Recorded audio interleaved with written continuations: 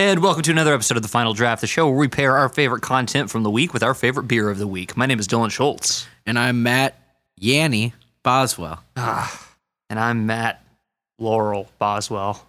You're Dylan. Oh, yeah, that's right. So we're in the end of spring, coming into the throes of summer. Yeah. Getting harder and harder to breathe. Not to... in the words of Adam Levine of Room 5. I switched from Zoloft to Flonase, and it's a game changer, let me tell you. So we're really proud to be sponsored this week by Flonase. Just kidding. So let me see. What came out a couple months ago, I think, but I just got around to new album by Andrew WK. Andrew WK is still putting out new music. He's not riding just on the power of I Get Wet from 2001. And you just handed me a ticket voucher. 2 free tickets. Andrew WK live at Del Mar Hall. So this is going to be great. Yeah. I've seen Andrew WK a few times.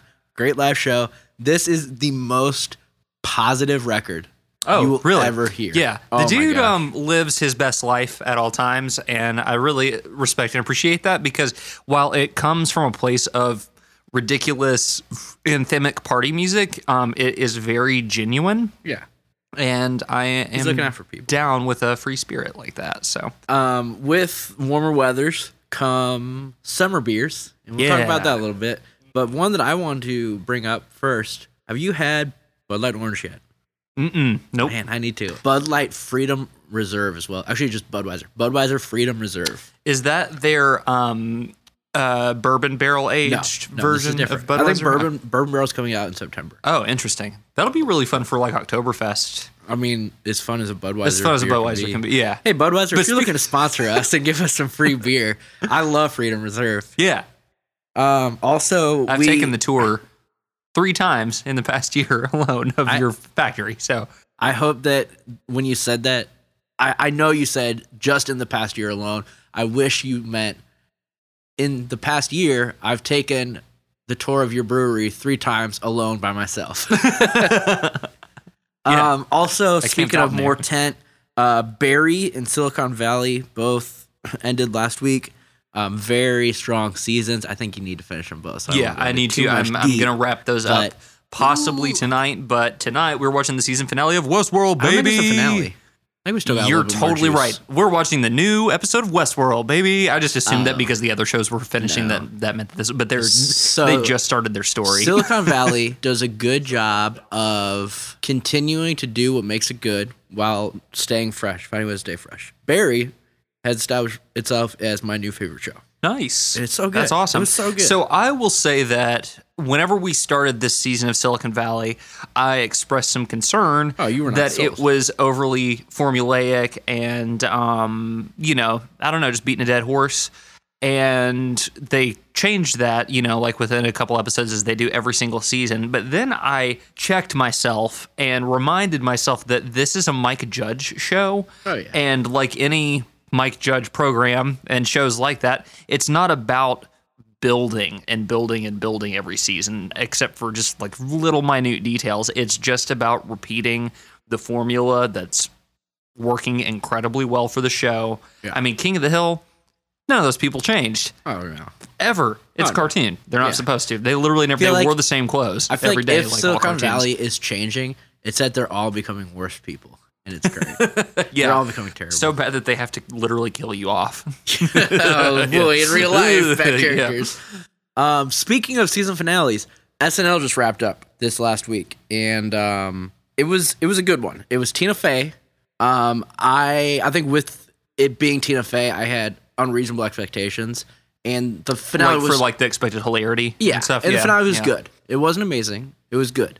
Overall, I think this season was very strong, though. You think some of the high points, like Charles Barkley, of course, the Chance the Rapper one, and Childish Gambino, Donald Glover. Yep. The 80s music video and Friendos were 2 of the better skits in recent memory. Earlier on, or like mid-season, the Sam Rockwell episode was really solid. Oh, yeah. The Tiffany Haddish episode was really good. Larry David was great. If you are complaining in 2018 that SNL isn't funny, you need to seriously get off your high horse and actually watch the show. Yeah. I'm a strong believer that the people who complain about SNL having, like not been good in the past 5 to 10 years or so, and that it was so much better back in the good old days, they don't watch it. They don't watch it. They are the people who have only ever seen the best of programs on Netflix. Yeah, or bought the best of Will Ferrell Part 1 DVD and like reference that as like everything they know. Here's the thing with SNL for as long as it's been on. This is season 43. This is never a show that consistently, top to bottom of the episode, beginning to end of the season, has been nonstop hilarity. There are clunkers in every episode, clunkers in every season. There's an innate corniness to the humor. It's always been there. It's just like a corny humor, and you have to allow yourself to laugh and not view it with your nose stuck up. And that's not to say that they don't give freedom of expression to their writing style, because they certainly do. It's not dated now, but it's baked into the aesthetic now. But when you think of the Andy Samberg style of humor and the introduction of the digital short series, like that was unprecedented at the time. That was a completely different brand of humor than what the Enterprise was known for. Yeah. And now it's part of their identity. And so they do a lot to expand on that. They give Kyle Mooney a platform that I don't know, man. Who would have given him a platform? And he excels in it. He's incredible. I mean, I absolutely love Kyle Mooney, and my goodness. Type of humor that Pete Davidson brings to, especially his appearances on Weekend Update. This is just a cast that's really firing on all cylinders. Different, seemingly random cast members really shine from, it's going to be a different person. It might be Melissa Villaseñor one week, and then next week is Chris Redd, and then Kyle Mooney.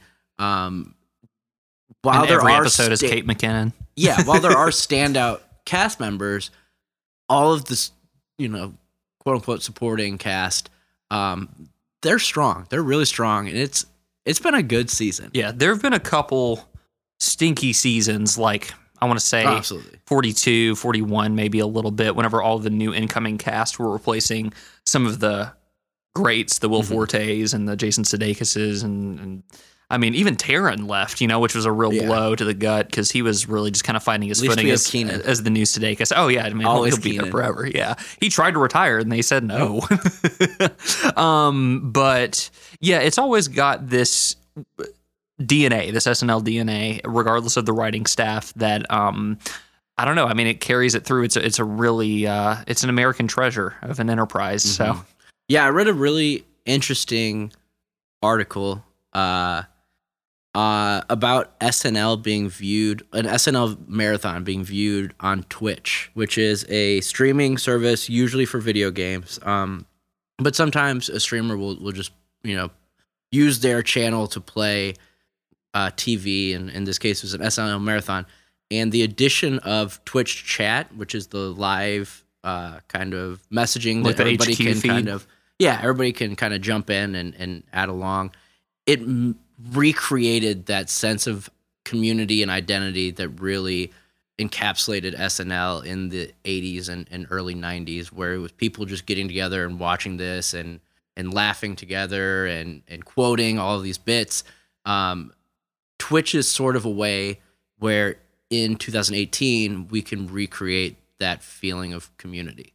And everyone knows that SNL always excels in times of political turmoil. And it's not like we're not always in political turmoil, but when it, there's a lot of shenanigans going on, and that's really where their best core material stems from. And I don't know. I think the public is becoming more aware of it. They did a really great job. This season is the most comprehensive season that I can remember, at least in recent memory, and that all of the hosts all the and all of the musical guests are all, like, almost every episode was at least 60% good. Like the Rotten Tomatoes score of this season is probably, pretty up there compared to the past few. So yeah, it's been great. So, I mean, while I'm not gonna, say that this is the next big thing and everybody's not current and cultured if they're not watching, like, give it a chance. Okay, like, SNL's still a great institution. I don't think at this point in its tenure, you're allowed to say that SNL is the next big thing, because I think it has been. Oh, it peaked. And now we're just stock market kind of rising and falling. But SNL, if you're one of those nerds who says that it's not funny anymore, or if you're someone who just, I don't really pay a lot of attention, put on a couple episodes. Find a celebrity that you like a lot who hosted an episode. Start there. If you really like it, maybe just jump on. YouTube's done a great job of every sketch of the 4 most recent episodes, and then I'm sure older episodes you can find on there as well. And if you don't know where to start with the Donald Glover episode.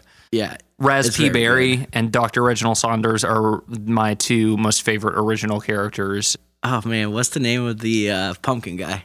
Oh, yeah. David S. Pumpkins. Yeah. They're starting to wear that out. I'm not looking forward to this. Oh, this they October. wore it out so fast. The animated special was one of the worst things I've ever seen in my life. And this is what I'm talking about. You can't win them all, but, but when David S. Pumpkins was debuted, it was amazing. And don't necessarily do what I do and negate any other Saturday night opportunities just to stay home and watch every single episode of SNL for every season Sunday morning every year. Tape now. Yeah, that's true. I probably need to move on with my life and start incorporating a little bit more fun stuff. But anyway, dive in. Don't be afraid of it. Nobody's going to think you're lame. We're going to take a little break. We're going to take a break. And when we come back, we're going to talk beer. We're going to talk music. And then we're going to talk more beer. And then we're going to talk a movie. Because that's how the show works. So we'll see you in a few. Alrighty, welcome back to the final draft. Today we are drinking my maybe all-time favorite beer. It's a bold claim. We drink a lot of beer, but it's it's just one of those ones that like it. When you're a fan of this beer, it's like you're in a club. You're like in the Two Hearted Club. Two Hearted, you say? I have 2 hearts.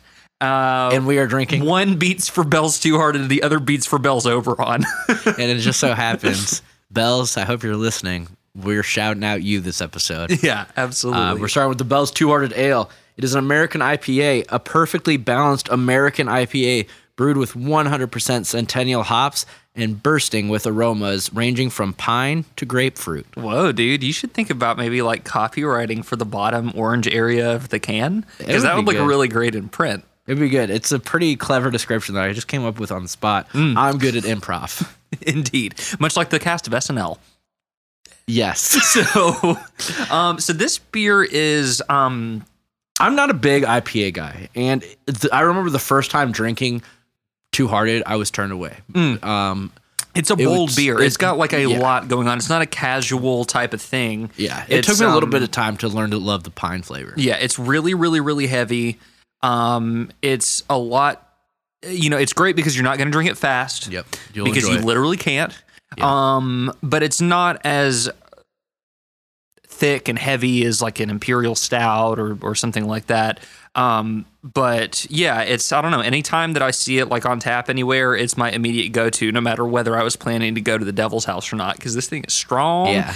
And all those beer nerds out there I know are laughing at me, but I gotta say that this is seriously like one of the most like IPA, like super hoppy, IPAs. It's very hoppy. And I'm sure that there's like, oh, bro, you don't even know. Let me show you. Have you ever had Hop Slam? Let me show you. Yeah, man. Ultra Hopsulent Hop Daddy from Hops Brewing. And it's like, come on, man. I'm just trying to. Yeah. This is like a pretty strong beer for me. Yeah. And 7%. It's good, though. It's good. It's not, if you don't have a lot of experience with IPAs, I wouldn't dive right into this one.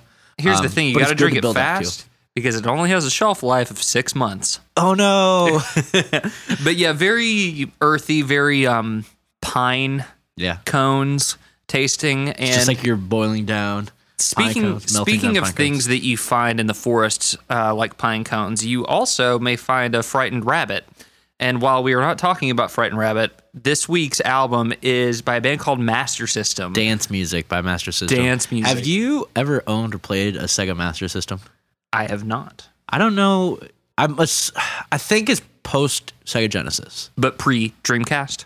Correct. But maybe it's pre-Genesis. I don't. They had too many systems. I was a Nintendo boy growing up. Same. I was Super Nintendo and N64. PS1. I didn't have a PS1. I had a neighbor who did, and it was awesome playing a PS1 over there. But I jumped from 64 to PS2, and I've been a PlayStation guy ever since. But so we thought, while this isn't, it's a new record. It's not super new, but it came out this year. We thought that it was fitting to talk about now, so that we can pay tribute to the singer of Master System and more notably Frightened Rabbit. Scott Hutchinson. This band is Scott and his brother Grant Hutchinson, and then 2 other brothers, Justin and James Lockie. Grant, I believe, was also in Frightened Rabbit. He was, correct. Yeah. And before we get into Mastersystem, I do want to say that the loss of Scott Hutchinson weighed pretty heavy on me, like it did many other people. He was a fantastic musician whose music and lyrics touched a lot of people and helped them. You know, I remember getting the Midnight Organ Fight, a record by Frightened Rabbit, in like 2009. I was in high school. And, you know, these late night drives, I was in a state of mind where I hadn't quite recognized, you know, the struggles that I go through mentally and emotionally. And I was listening to this song off this record, The Modern Leper, and I remember just blasting that in the car and really feeling this connection in a place where I felt so disconnected for a very long time. So thank you, Scott Hutchinson, and rest in peace, man. Yeah, it's funny how, like, we were just offhandedly mentioning Frightened Rabbit in the recording of our Kentucky Derby episode when we were covering Band of Horses, and how integral both of these bands are to this alt-rock kind of folk revival hybrid type of music. And I didn't think much of it then. I honestly, like, whenever we were sitting here talking, I was like, oh yeah, Frightened Rabbit, that's a band that I need to check out a little bit more. I just missed them when they came through town last year. And I know that people hold them really highly. And then I think the next day is when he went missing. He went missing, and everything started to unfold. So as I'm sure a lot of people do in those cases, I started checking out the material because I'm not intimately familiar with this band. And you know, hindsight's 2020, but in the most recent Frightened Rabbit record, it's from 2016, if I'm not mistaken, Painting of a Panic Attack, I think is what it's called. Yep. And you know, I mean, that title alone says a lot, but I think as that was their most commercially successful band, there was a good deal of refinement and polish to that album, that while it was covering a lot of mental health issues, and you know, really getting kind of detailed with Scott's psyche, you can tell that he's the lyricist in that band. It's nothing like this Mastersystem record and how vulnerable and open and kind of unrefined and unpolished it is. Yeah, and it's something where between Frightened Rabbit and Mastersystem, Scott has this writing style where he very much wears his heart on his sleeve, and it's easy to look at it just as this pained artist, when really, you know, it's almost like a cry for help that's not being answered. It's just being celebrated. And while obviously this loss is huge and very sad, I don't want to make this section a big downer. Genuinely do celebrate this record, Dance Music. And that title is super misleading because this is a straight up noisy, kind of grungy rock record, reminiscent of Smashing Pumpkins, Sonic Youth. You said Silver Sun Pickups. Silver Sun, yeah, as a more modern kind of thing. Yeah. There's some guitar parts that are kind of Dinosaur Jr. Mm-hmm. There's some other guitar parts that are straight up just like Doom metal. Yeah. Oh, totally. With some really heavily distorted bass and like really, and kind of more like modern bands like Cloakroom and stuff like that, where it's just really, really open and really dark. And then you get his cool, very thick Scottish voice over the top of it. I was shocked by the sonic like presence of this album. I mean, knowing nothing about what this was going to be, and only just recently kind of familiarizing myself with Frightened Rabbit, I didn't expect this just like hard hitting rock. Oh, you can't get any further from Frightened Rabbit. Oh, it's totally different. Yeah, and I think that speaks volumes about it as a unit of expression, especially 2 years removed from Frightened Rabbit's last album. You can tell that like this is.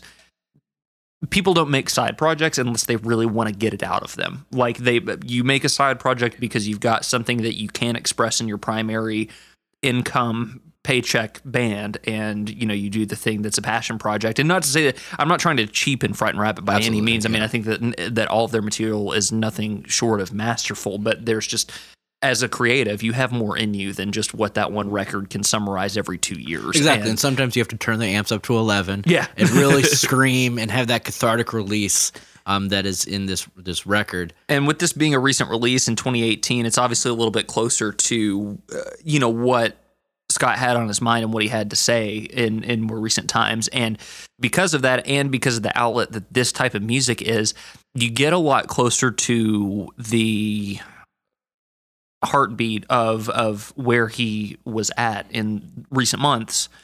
And this album speaks volumes about what it means to write a swan song, and like the importance of you don't get an open book, like you said, like this dude very often. And, I think that this just reminds us that it's really important to pay attention to lyrics, because whenever, everybody likes sad boy music, but like you go back and you listen to Frightened Rabbit lyrics, or you listen to lyrics from this release, and knowing what we know now, it's like, oh my goodness, this is autobiographical. Like you said, a cry for help and all that kind of stuff. And, but it's just funny how whenever you're in a place of success, like nobody reads it like that. They just celebrate it, and they're like, oh, you're so honest, you're talking about being so sad, raw. yeah, and like acting like that's alleviating them from all the pain that they feel. But then you get to what I kind of read as the, I'm not going to call it the single from this record by any means, but I think that it's like the hallmark of Scott, and like where he was when writing this record, and in this past year or so. Bird Who Got Bored of Flying, which the title alone is kind of, that says it all, and I think it's more of an allegory for his success as an artist, and what it means to have like mental health issues as a successful person. But it's the juxtaposition of those lyrics against this like really awesome, like really intense, like very riff heavy, awesome music. And I'm glad to have it. Yeah. I'm bummed that I didn't get to listen to it prior to the news. And it's something that right now it's hard to listen to. It's really, difficult to listen to without.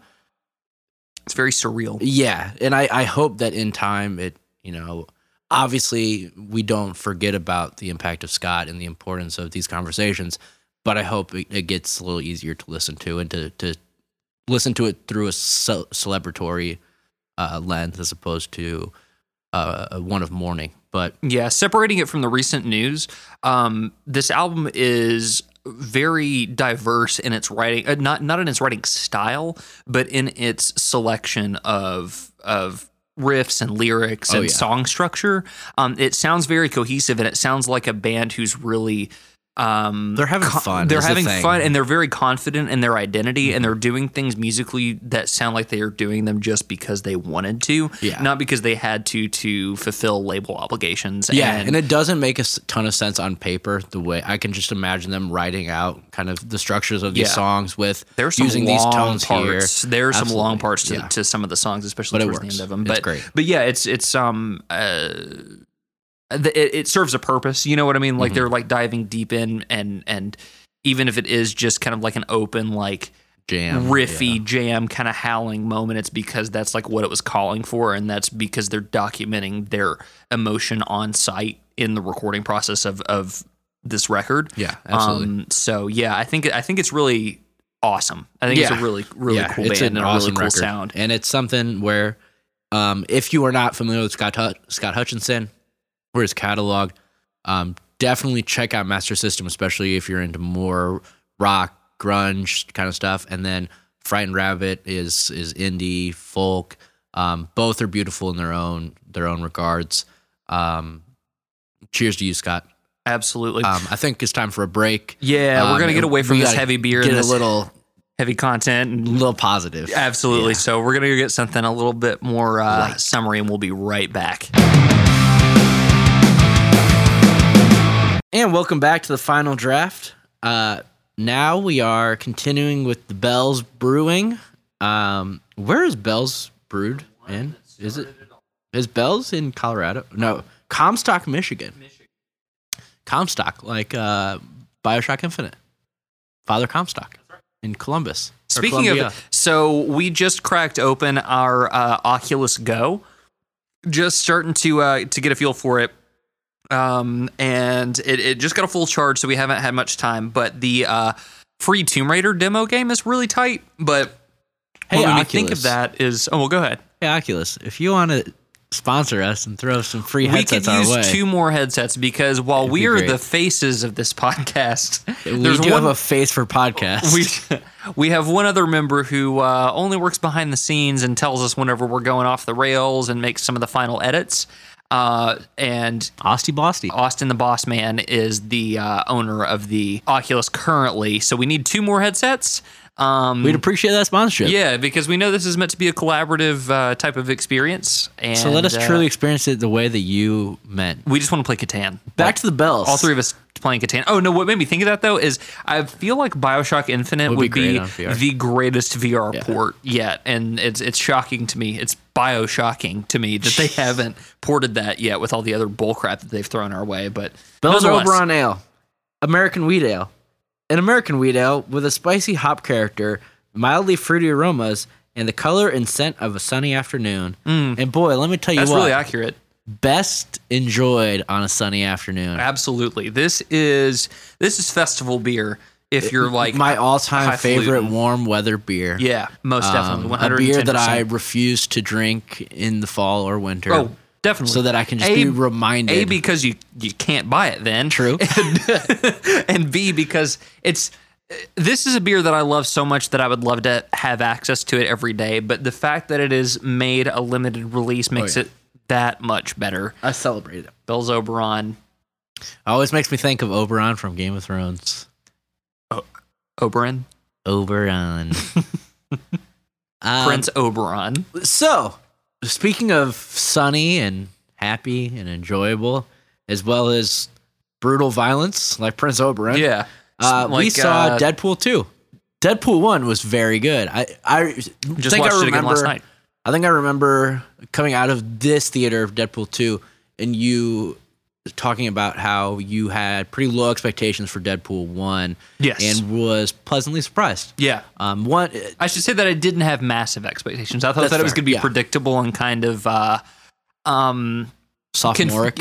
Sophomoric is a really great way to put it, kind of confined to a corner inside of a Spencer's gift shop. Ooh, very good. So, which, not that they don't sell a lot of flat bill hats there based around this movie. Yeah, they got cool blacklight posters. There's so much more to it though. I'm not trying to like put this on a pedestal of like. It's a very good movie, but it's badass. In a movie or in a world where comic book movies have taken over, it definitely does stand out. It has. It's one of the funniest comic book movies. I think Ant-Man was hilarious, but I think this is probably the funniest. And as you watch it, you just think, man, why can't every superhero movie be rated R? With like how brutal and cool the action sequences are, and the fight sequences, and it's unbridled. But it's so highly produced, but it does not cut any corners or pull any punches in the way of the writing and the dialogue and all of that. I mean, I'm sure there's some stuff that was a little too raunchy to make the cut even in rated R territory, but everybody knows this at this point, but it's so obvious that this is Ryan Reynolds' calling in life. Well, that's what I had written down to bring up earlier. And I've asked this with a couple other things we've talked about, but I'm so interested in the idea of casting. And is there anybody better than Ryan Reynolds for this role you can think of? Can't imagine. No. The only one I could think that could maybe come close would be early 2000s Jim Carrey. But even then, Ryan Reynolds is probably the man for this role. Yeah. And he man, absolutely delivers. And the way that, with the post credits, he pokes fun at himself in a meta way. Just his sense of humor is perfect for. And not to give anything away, but I'm really glad that he gave himself the room to acknowledge his, in the past, what was settling for what he has always wanted this experience to be. And he finally got enough creative control to bring this vision of his to life. Yeah, and what's so good about this movie is kind of that supporting cast surrounding Deadpool, where you have like the X-Force members, Domino and Shatterstar, Cannonball, Paul, the Vanisher is another one. And beyond that, Colossus is awesome in this movie. And I was watching it during a fight scene, and Colossus got punched in the mouth and spit out a tooth. And the first thing that came to my mind was, why does Colossus have teeth? Yeah. He definitely doesn't. He's a giant metal man, and for some reason he has teeth that he can lose. And Russell Firefist, that actor really impressed me. And then, of course, Thanos being in this movie was very impressive. You thought that he would be too busy in the MCU trying to get all the Infinity Stones, but he found time to be a completely different character and jump into this side of the franchise. And Thanos played Cable in this movie, of course, starring Thanos as Cable. Yep. And Cable was good. He wasn't what I expected. No, but man, I love Brolin, dude. Every time, keep Brolin. Yeah. I mean, even I'm always on the fence about Oliver Stone. But are you talking about W? W was a pretty it was pretty fun. W is pretty good. But it's got me on a tangent about how this new Bohemian Rhapsody looks like a Oliver Stone type of biopic type of movie, which is both cool and maybe not cool. I don't know. I feel like it's going to be Rami Malek hard. Oh, man. Absolutely. And I think Queen is fantastic. Oh, and absolutely. I think that movie's going to We've rock. got all the pieces to make what could be a really, really great experience. So yeah, that looks like it's going to be, they're not trying to make it ultra modern. They're not doing weird stuff with the camera angles and wide angle lenses and trying to make it all modern and surrealist and Birdman, which is kind of what I thought the direction that they would take whenever this was announced. But it looks like a classic biopic, a rockumentary type of rockumentary, exact. Or not even rockumentary, but Rockstar or what's the one with Drew Barrymore, Almost Famous. Also, I would be remiss to talk about the supporting cast in Deadpool 2 and not mention the one true American treasure, Yukio. We've had 2 American treasures in this episode. Speaking of consuming good tent, we got a Westworld episode to go watch, and you got some Silicon Valley and Barry. I think that it's time that we call it. Go see some Deadpool. Listen to Mastersystem. Yep. It's Deadpool is as good as you expect it to be. I'm just going to leave it at that. It's very good. There's some good bits. Yeah. And if you'd like to sponsor our next episode and join the ranks of all these awesome breweries who we've been with so far, just hit us up at finaldraftpodcast@gmail.com or finaldraftpod on Twitter. Thanks. Have an awesome weekend. We'll talk to you next week. Cheers, buddy.